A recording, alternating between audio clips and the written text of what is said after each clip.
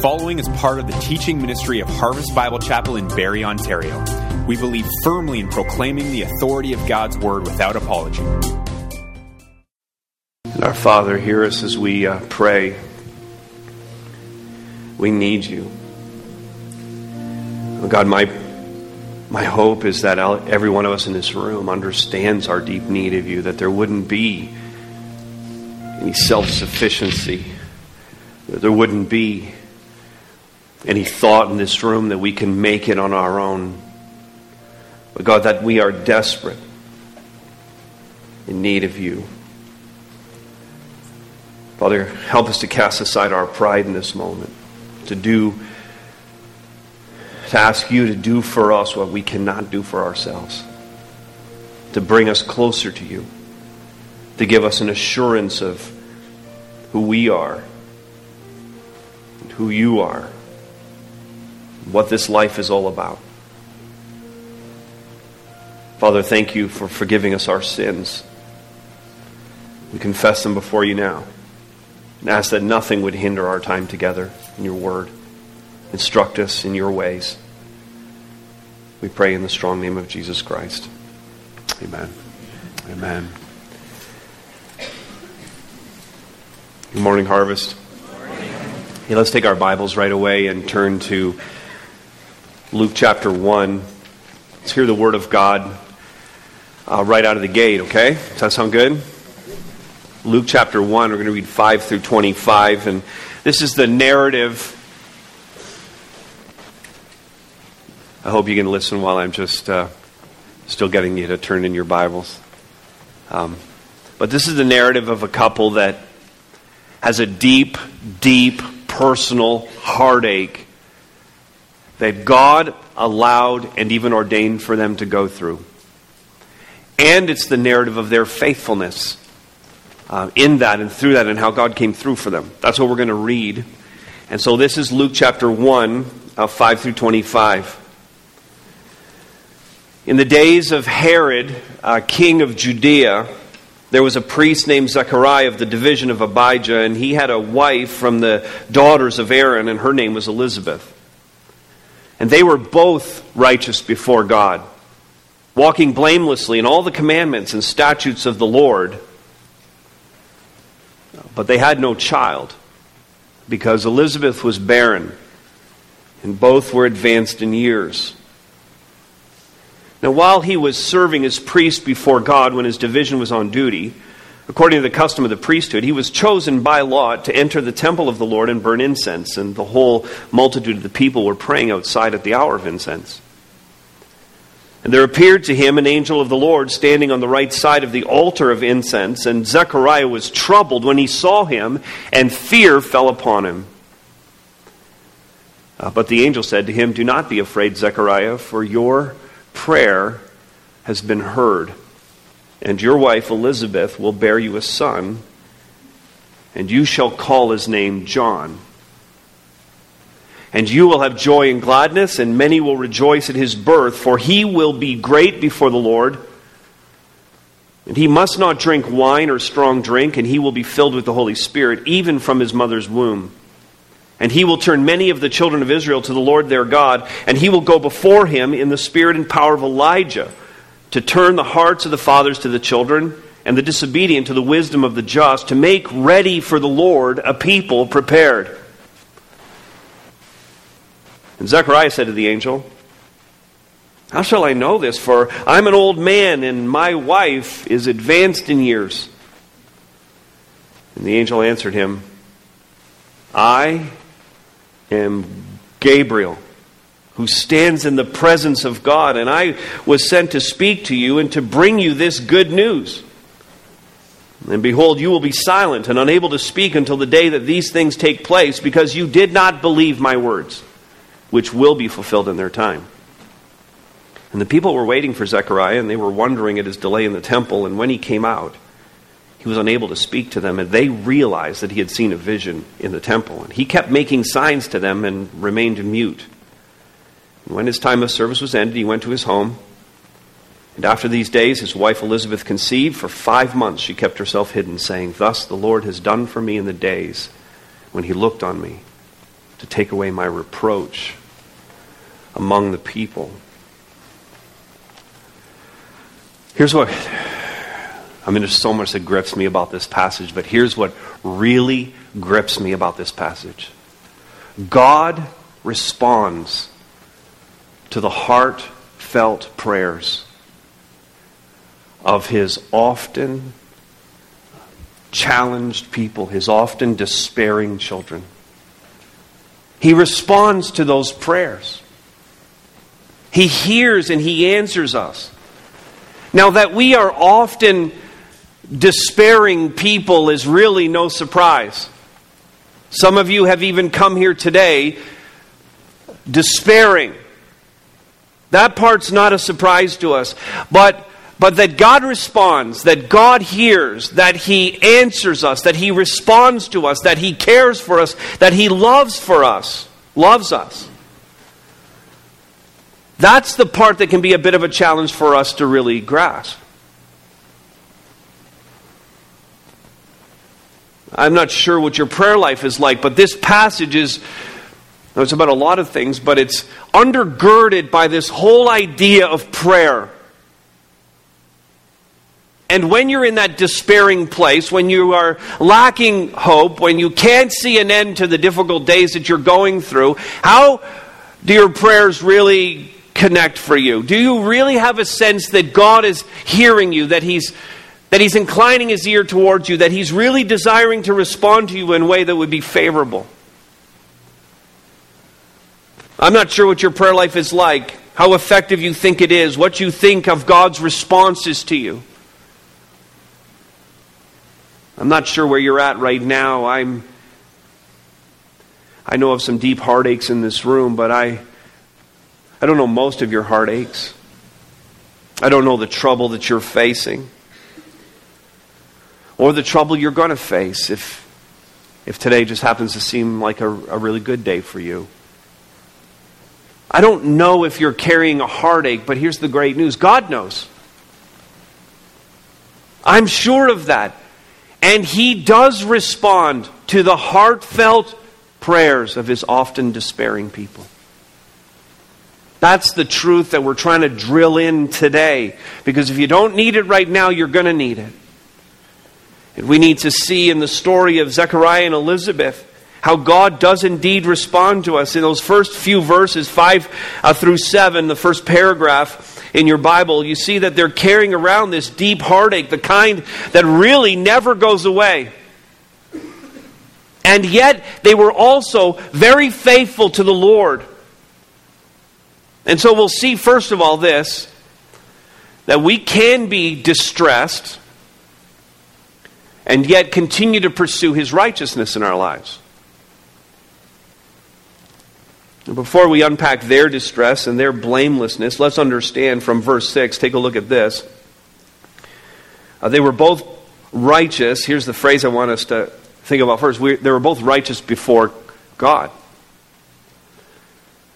They were both righteous before God. If you translate this differently, it would be, they were both righteous in God's estimation. In fact, the literal phrase from the original language is, in God's opinion, they were both righteous.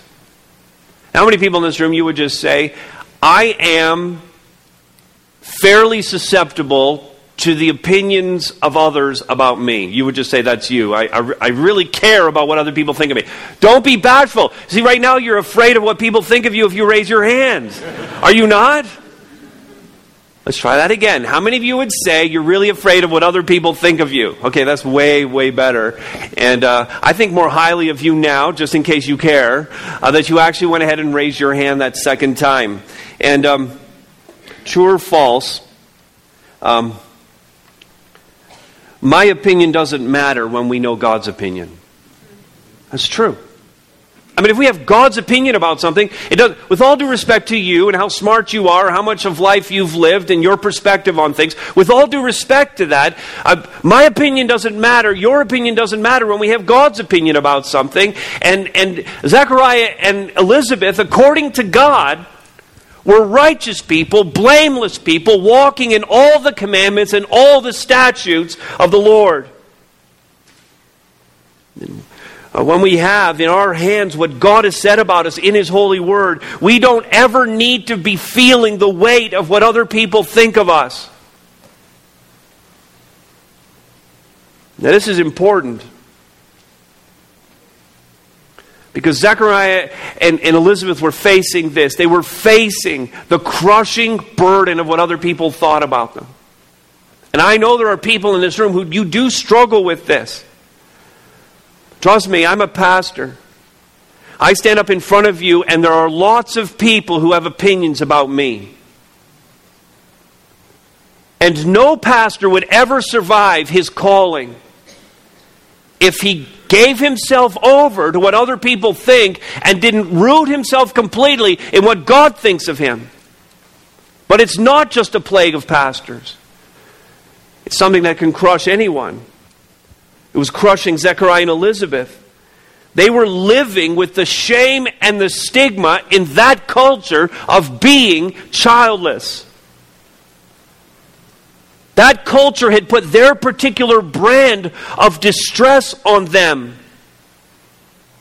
In that culture, people believed that if you were not fruitful, if you did not produce babies, if you did not have children that you could pass a legacy on to, that you had obviously sinned, that God had put a curse upon you so that your womb was closed. This was an old couple.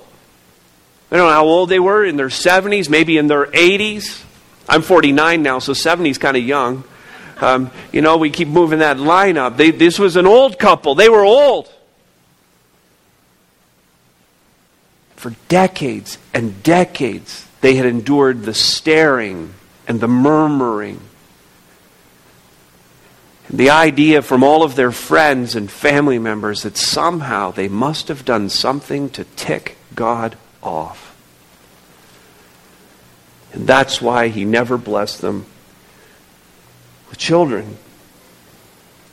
God was punishing them. That's what the opinion of the people were. And sometimes we can do this too, Sometimes we look at someone's, let's just call them misfortunes or their struggles or their trials. There are just certain people in life, they never seem to get their feet underneath them. It's always one thing after another. It's just hardship after hardship. And we can default into thinking, why doesn't God bless them? Why aren't they experiencing the goodness of God? And it's just a very short leap from that question in our minds to, there must be sin in their life. There must be something that they're doing wrong. Because obviously, when you're faithful to the Lord, God is faithful to you and He blesses you. That's the math that we want to operate by, because we live in a culture where if we work hard for something, we get a blessing off of that. We get a pop. We get something that comes back to us, a gift. We earn it. But it's not God's economy, not even a little bit. One of the scriptures that was read here earlier during our worship time was from the book of Job. God had given him everything. God had taken it all away, save his own life. The Lord gives, the Lord takes away. Blessed be the name of the Lord. And all of this, the text tells us, Job did not sin against his God. He didn't. We know from Job chapter 1 that he was a righteous man. Yet God allowed these things to happen in his life for the greater glory of the Lord. And so, hey, listen, cease and desist on the judgments about why someone's life is hard. Amen? I mean, we could end the sermon right there. That's a good message right there, right? I got a little bit more I want to say, though. So we're going to keep going. They were both righteous before God, walking blamelessly in all the commandments and statutes of the Lord. How many people want that said about them? Yeah? I want that said about me. Now, it isn't, by the way, that they were perfect or sinless, but that they were being faithful.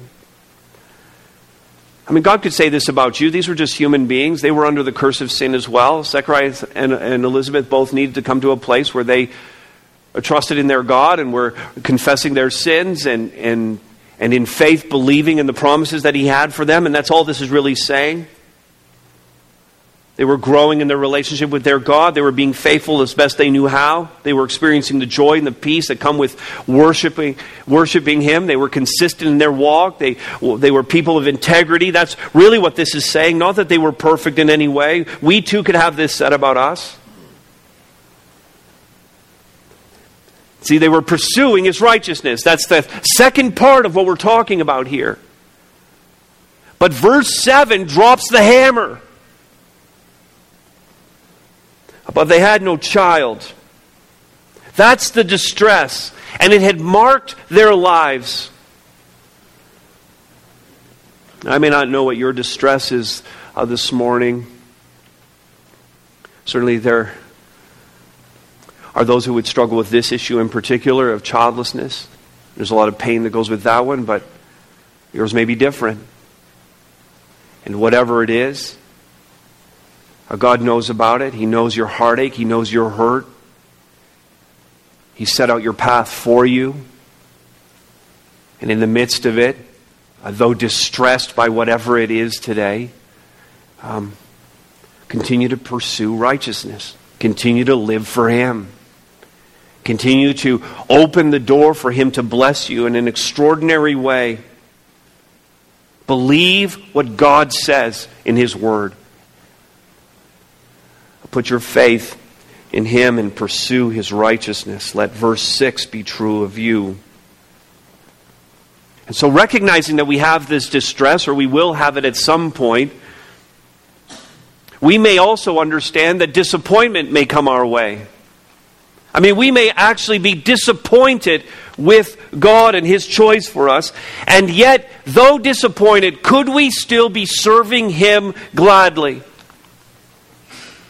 Could we continue to pour our lives out for others? Life seems quite normal for Zechariah and Elizabeth in verses 8 through 10. We understand they were righteous. We learned a little bit about them back in verse 5. Verse 6, their righteousness. Verse 7, their distress. Now verse 8, this is just Zechariah going to work. That's what verses 8 and 9 really tell us. Zechariah's just another day in their household. He's just heading off to the temple to work. While he was serving as a priest before God when his division was on duty, this was his job. He was a priest. According to the custom of the priesthood, he was chosen by lot to enter the temple of the Lord and to burn incense. Verse 10 says the whole multitude of the people were praying outside. This was a thing for the Jews, a part of their liturgy and their faith expression. Now, context, historically here, this is important that this was going on, and Zechariah is in the temple and he's praying for the people. He's doing his official duties, but it had been 400 years since this nation had heard anything from the Lord directly. 400 years. And this was a people who were very accustomed to hearing regularly from their God. That from the time of Moses, even prior to that, as the nation was kind of coming together, but certainly from the time of Moses, there had always been a prophet, sometimes more than one, who were speaking on behalf of God into the life of the people. Telling them things that were going to happen in future days. Some of those things still future to us. Sometimes those prophets proclaiming a truth that the people needed to hear in the moment. You need to turn. The way you're living is not right. God's not happy with it. Telling them and warning them about an exile that was to come because they weren't repentant for their sins. Then sending prophets to them while they're in exile to assure them that God's going to bring them back. And that there was hope. There had always been prophets. But for 4 centuries now, there were no prophets. They hadn't heard from God at all, and they were just being asked by God to live faithfully in the absence of Him saying anything new to them, and they were just waiting and hoping. The last prophet, Malachi, had spoken some strong words to them, and that would have to do until those words would be fulfilled and the Messiah would come. The Jews had not really known any independence. They hadn't experienced much in the way of the blessings that God had promised to them as a nation, that they would be under Him and they would experience all this free-flowing blessing coming from Him. And instead it was just a succession of foreign rulers who invaded and took over and ruled them, and who exacted these taxes and oppressed the people and forced them into slavery. So they're waiting. They're waiting for the Messiah. On the day that Zechariah goes into the temple, it was a day like 400 years worth of days prior to that. He goes in to offer prayers that God would once again save His people. God, why are you silent? Why aren't you hearing me? Why aren't you answering our prayer? Where's our Messiah? When will you save us? They had an idea that this Savior would be a warrior king who would come and save them from the foreign oppression. They had that a bit wrong. And even though they had that part not quite right, they were still being as faithful as they could possibly be in the face of the seeming hopelessness and the non-response of their God. Still being faithful, still serving Him. Still worshiping their God, still walking with Him, still working for Him as best they could. And waiting for Him to speak, to come, to change everything. Not unlike us. When we receive the revelation of God, this is His prophetic word to us, and we hold it in our hands. It's clear. It's easy to understand. We bear it in our hands and we preach it week by week. We seek to live it day by day, waiting. God, are you hearing us? You see what's going on down here? Are you seeing the tragedy? Are you seeing the heartache? Are you seeing the pain we're going through? You said your Son is coming.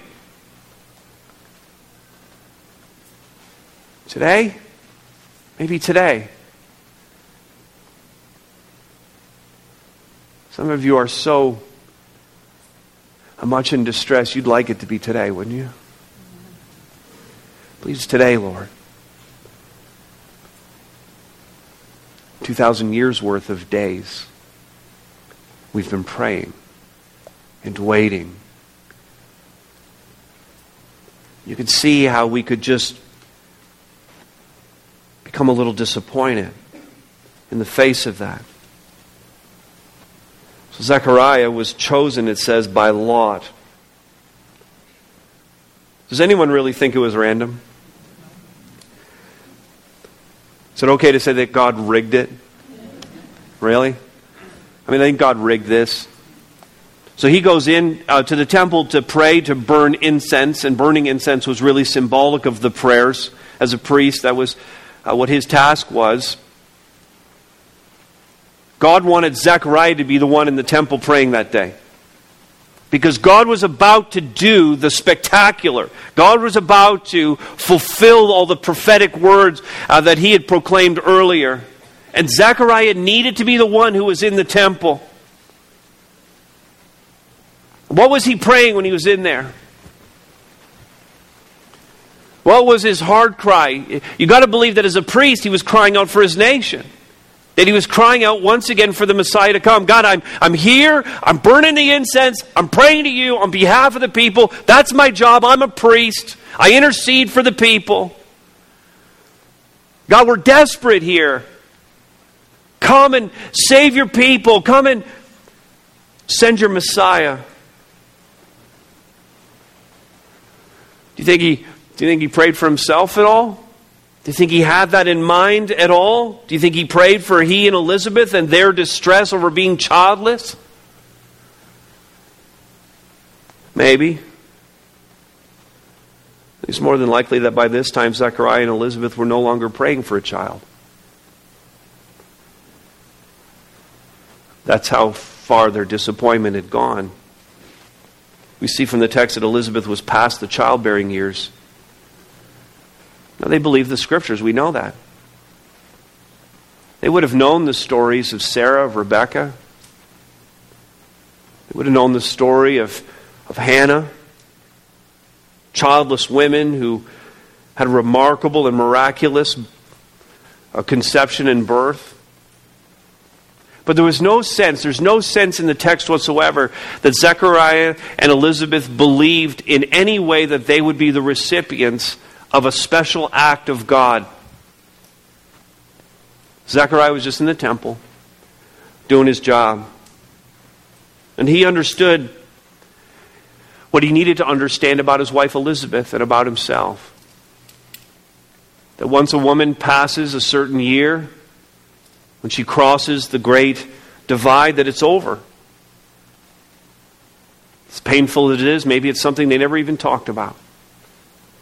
But both of them knew in their own pain and hurt that it was over for them.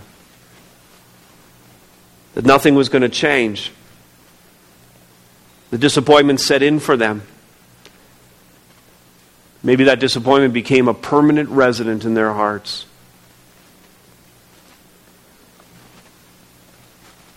I think we can be honest about that. That even if you're in a good place with God, even if you could be described in that verse 6 kind of way, that you still may have some disappointment with God in what He's chosen for you. That it still may actually hurt a lot. That there's grief. That you're disappointed with God's choice for you. Even while you love Him, even while you continue to serve Him, there's a pain inside. And I can't promise you, because we're trying to be honest with each other here, I can't promise you at all that that's going to go away. On this side of eternity, that disappointment may remain. God grieves that has to be true of us as well. It's sin's grip on this world that's caused this kind of disappointment and heartache for us. Now, your issue may not be that of childlessness. Maybe it's a different issue. Maybe you've pleaded with God for a physical healing in your life. This is just not coming. God chose some kind of affliction for you or for a loved one, and you bear the burden of that, and God so far has said no to you. Or maybe you have a spouse who doesn't believe. And the dissonance that comes with that, with your love for Christ and he or she who doesn't, and you're trying to live your life in your home and raise your children in a way that they would honor and respect the Lord, and your spouse kind of wars against that, and you've pleaded with tears, God, save him. Save her. God, I know you want this. Are you hearing me?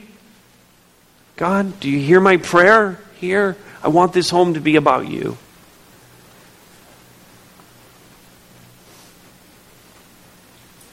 Maybe you have a loved one who's wandered away from the Lord. Maybe a child, a son or a daughter.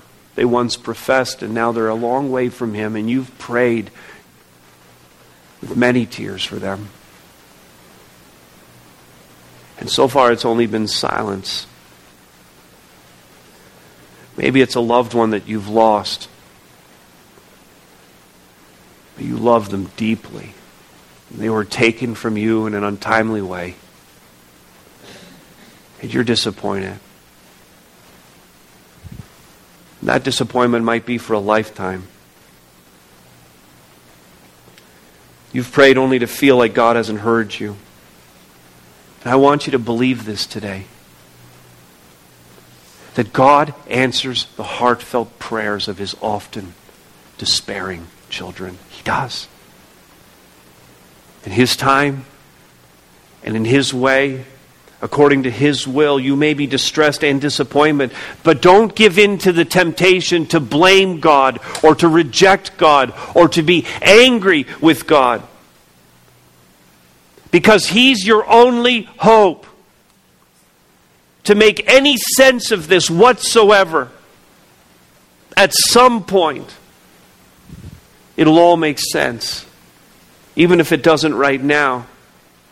And in the face of trusting Him, then give your life in service to Him. Don't stop serving Him with gladness. Though I know that can be really difficult to do. But keep at it.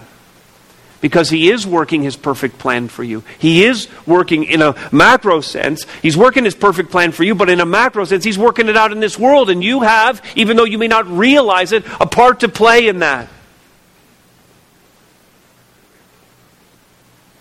The alternative, by the way, is disappointment without hope. And that's a different kind of despair. It doesn't end up in a good place. Zechariah and Elizabeth had a deep disappointment in life, and I wonder how many tears they shed. I wonder how much time they spent on their knees pleading with God for a child. I wonder how often they just held each other in silence. And God's silence toward them was never seen as a lack of love or concern on His part. They never saw it that way. They trusted Him. Their faith was intact. The Word of God confirms it. They walked blamelessly in all the commandments and statutes of God. They continued to serve Him. And then this.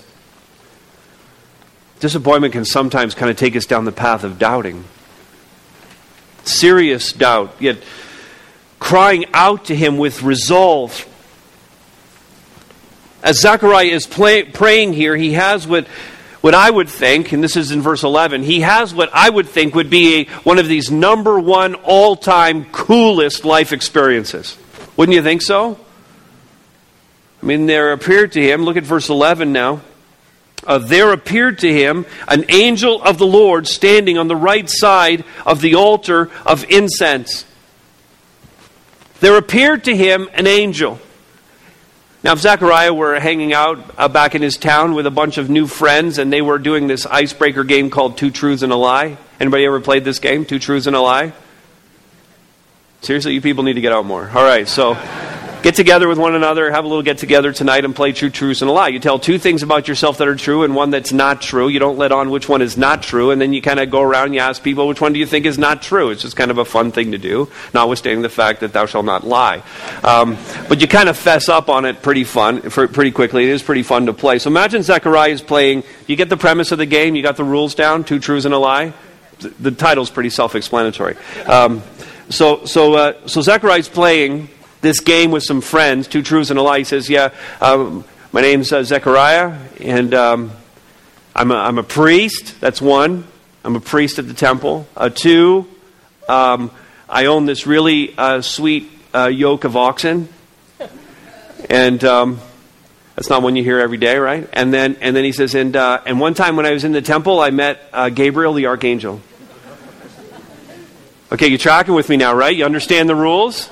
Okay, so like if you're playing with Zechariah, you're there in the room and he says these three things. Which one are you picking for the lie? Yeah, Gabriel. You never met Gabriel? You never met an angel? He says, no, man, I never owned any oxen. You see, I'm a priest and I did meet an angel. I mean, this is a pretty spectacular thing that happened to him. Everyone's thinking, hey, dude, that angel thing is totally a lie, but it's not. He met with an angel in the temple of God. Now, I'm thinking about some of the coolest things that have happened to me in my life. I'm going to score some points here in a second. I mean, my wedding day was a... Right? Good for me. I hardly ever buy her cards or flowers, so this is what she gets. So, my wedding day was pretty amazing. Yours too? Yeah. All right. Good points, Brian. And then my kids are here. Two of my kids are here. One of my kids are here. Only one's here today. But the birth of my kids was awesome. It was amazing to be there, to witness all three of my children being born and to hear their cries. And it was amazing. But a lot of us have had these experiences. And so while they are pretty incredible, and I want to acknowledge how great my marriage is and how amazing I think my kids are, I think meeting an angel is kind of a different category altogether. True? Yeah, just admit it to each other. I mean, this is pretty cool. This is Gabriel. He hangs out, he said, in the throne room of God. I mean, I'd love to meet an angel. And so this is a pretty spectacular thing that's happening here. And of course, verse 12 tells us, because this always happens every time an angel shows up pretty much, Zechariah was troubled when he saw him, and fear fell upon him. I just wrote here that this is the standard biblical response to the appearing of an angel. I mean, you test all the stories of meeting an angel, one that's really shown up in all of his glory, and every time this happens, the person who's there meeting the angel, they kind of fill their drawers. I mean, it's that kind of situation. PG-13. All right, so check out. So we have this encounter with the angel. We have the standard biblical response, verse 12. Verse 13, of course, this is the standard response to that. The angel said to him, do not be afraid. Don't be afraid. Zechariah. I love this. You can underline this phrase. Your prayer has been heard. Now that's awesome. God didn't just hear it. He actually sent a messenger to tell him that he had heard it. Your prayer has been heard. Now, my first question is, and I'm sure Zechariah's first question is, which prayer? True? Which one? Because I've prayed a lot of prayers, and I want to know which one I prayed. Now, maybe it just makes sense that the prayer that he just prayed, could we assume that? The prayer that he just prayed. And so we think about that and we go, well, could it be that prayer? He was likely praying for Israel. He was not likely praying for the child thing again, because, I mean, they were in the stage where maybe they weren't even praying about that anymore. So it was a prayer for deliverance for the nation, maybe. Could we say it was both? Could we see that God is so awesome that he could actually answer both prayers at once? A prayer for deliverance for the nation and a prayer from the desperate hearts of a childless couple. Maybe a prayer they haven't even uttered in years, but God still heard it. He logged it. He put a date beside it. I'm fulfilling it here. This is when I'm coming through for them.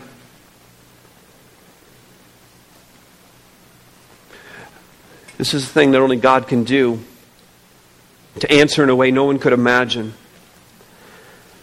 A child will be born, and he's going to be the first one to speak for God, the first prophet in 400 years.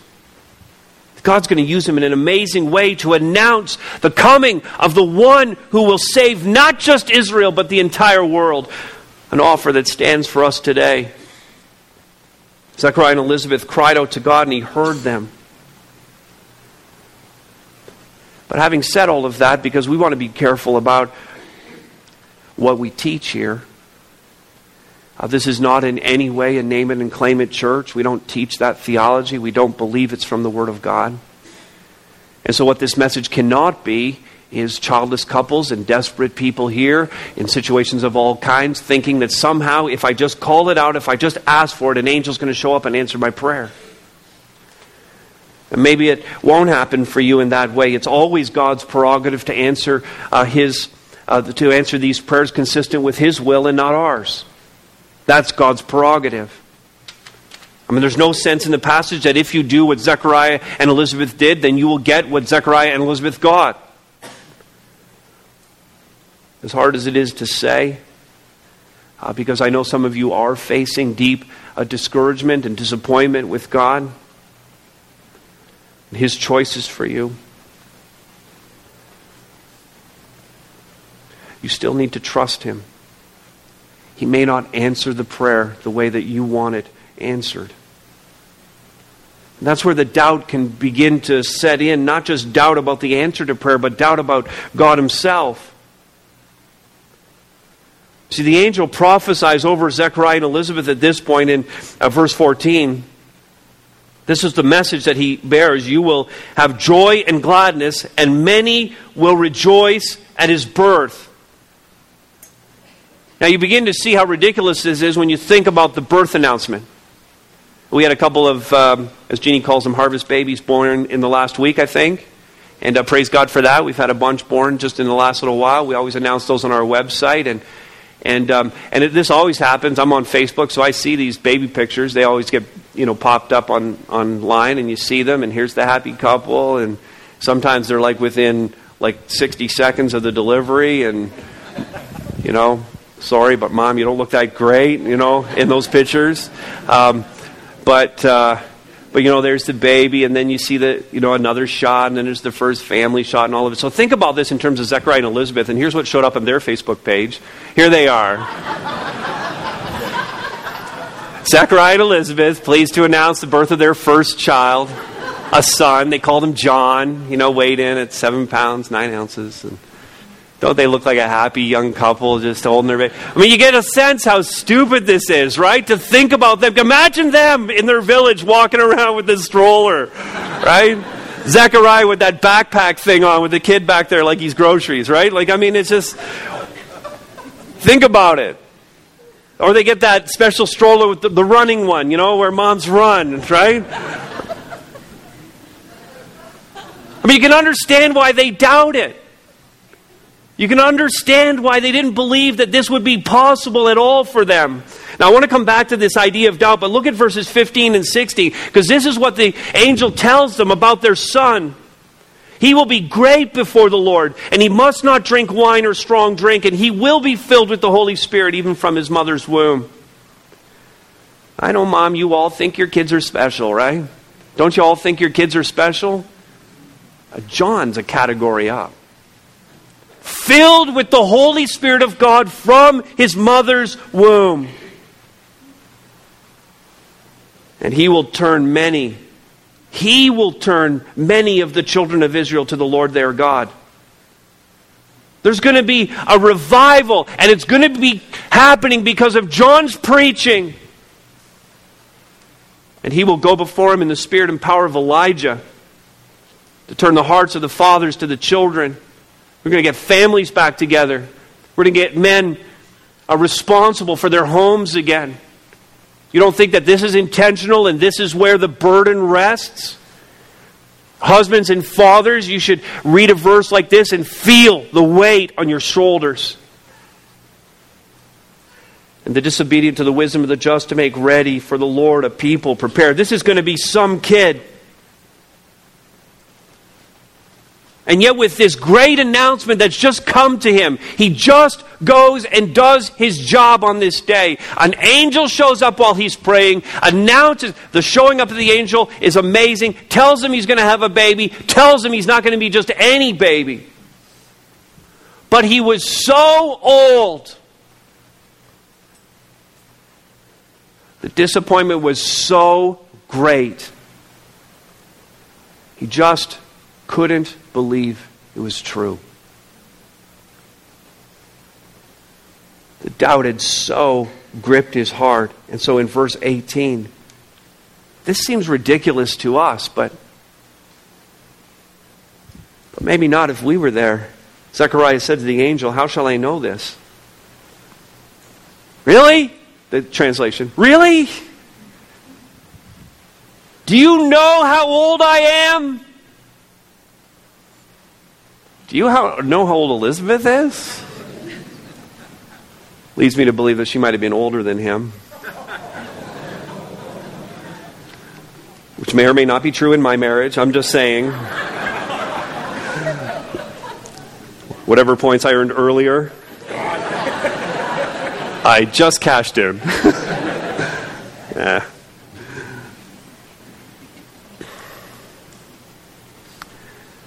So Zechariah asks for a sign, because apparently an archangel showing up isn't quite enough.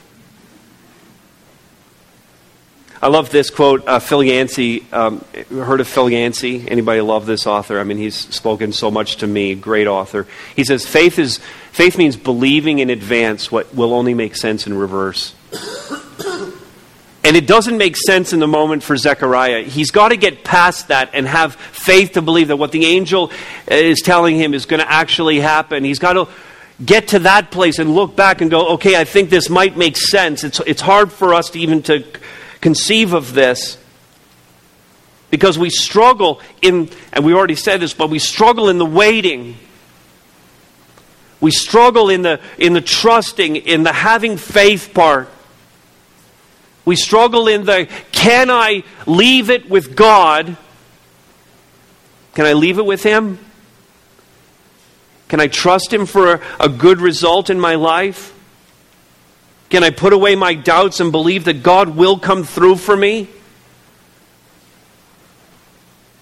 God responds to the heartfelt prayers of His often despairing children. Well, Zechariah had stepped over a line, and the angel couldn't let it go. So Zechariah ends up being disciplined and yet still enjoying the glory of God.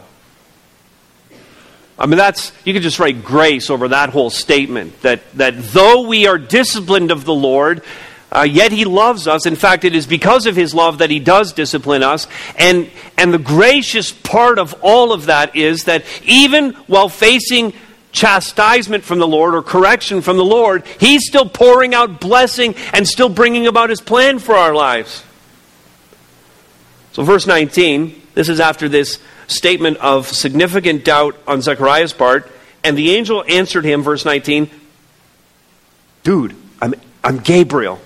That's what he says to him. I'm Gabriel. I stand in the presence of God. I was sent to speak to you and to bring you this good news. I mean, Gabriel's tonality at this point has to be like exasperation, don't you think?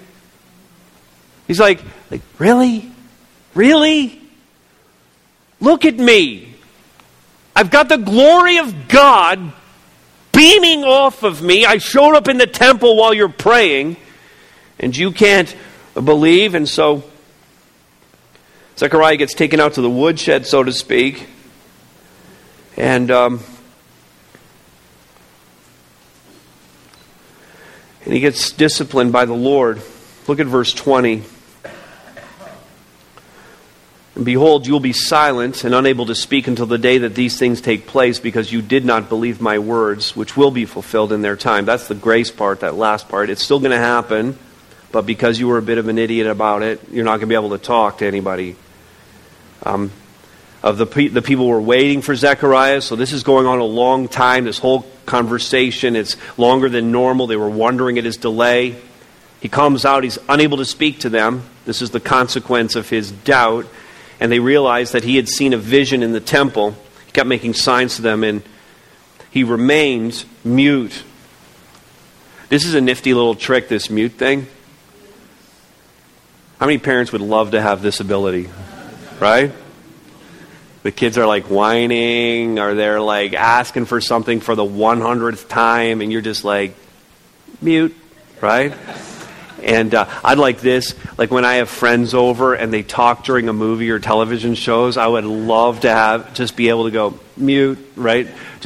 This would be a handy tool, and Gabriel uses this here. Zechariah is disciplined, and yet he still gets to enjoy the blessing of what God is bringing about for his family and for the world. This new movement of God that's going to come through the arrival of Messiah. When Jesus comes, I mean, this is so incredible, the blessing that God pours out through a man who expressed doubt.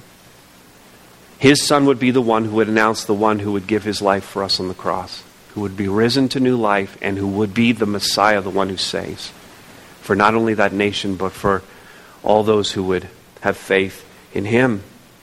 God working in an extraordinary way through extraordinary circumstances. And I just want to say that we lose out on the opportunity for God to do that when we bail out. When we allow the distress of our lives and the disappointment that sets in, when we allow doubt to just root itself so deeply in our life, and we seek to get out from the trial, and God, I don't want to be here, and get me out of here, and I'm not going to be faithful to you, and I'm pretty angry with you, I'm not going to serve you anymore. When we get to that place, We're going to miss out on the opportunity for God to do something extraordinary through us. God calls on us in the midst of whatever the distress is to endure through it, to push through it, to persevere no matter what, to keep our eyes fixed on Jesus Christ through it all. Yancey again, here's another great line from the same book, Disappointment with God.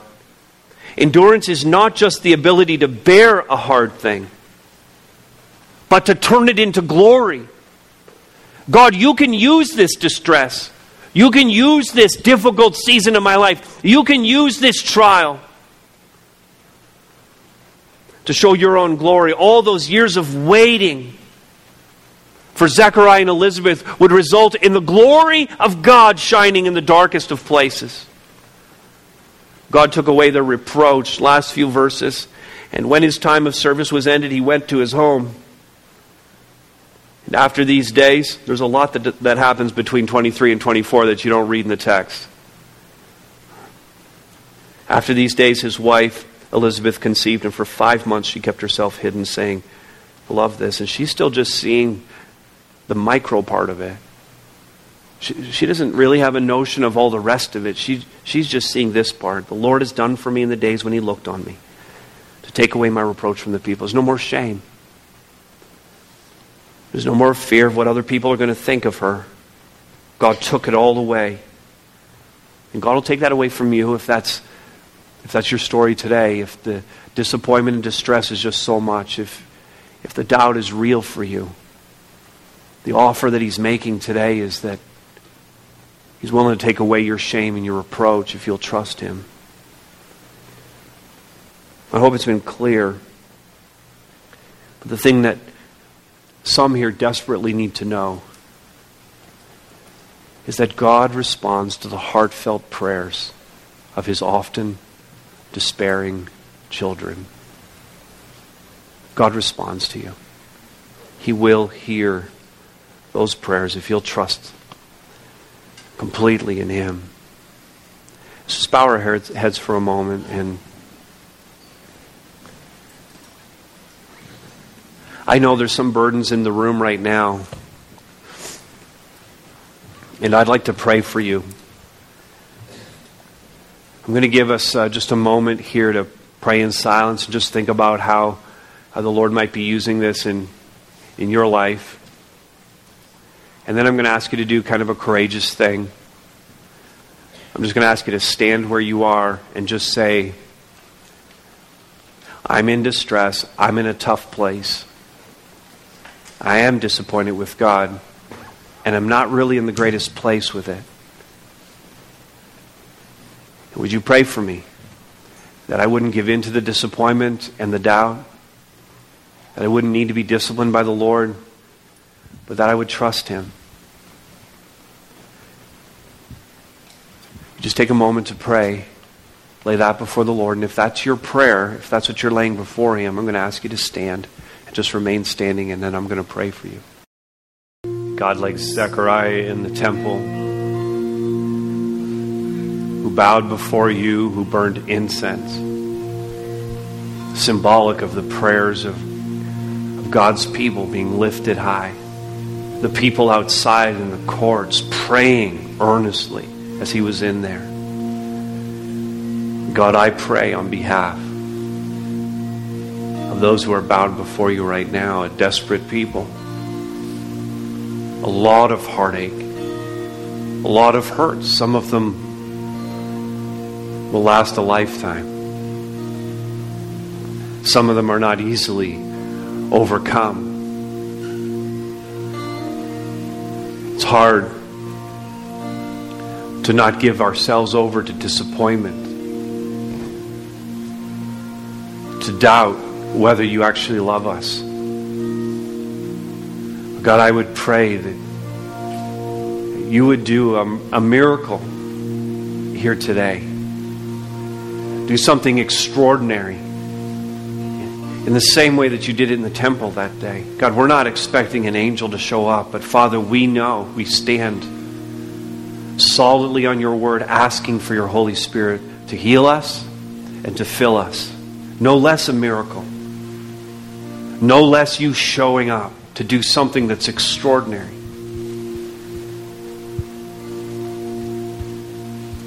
God, listen to the prayers, heartfelt prayers that are being spoken in this very moment.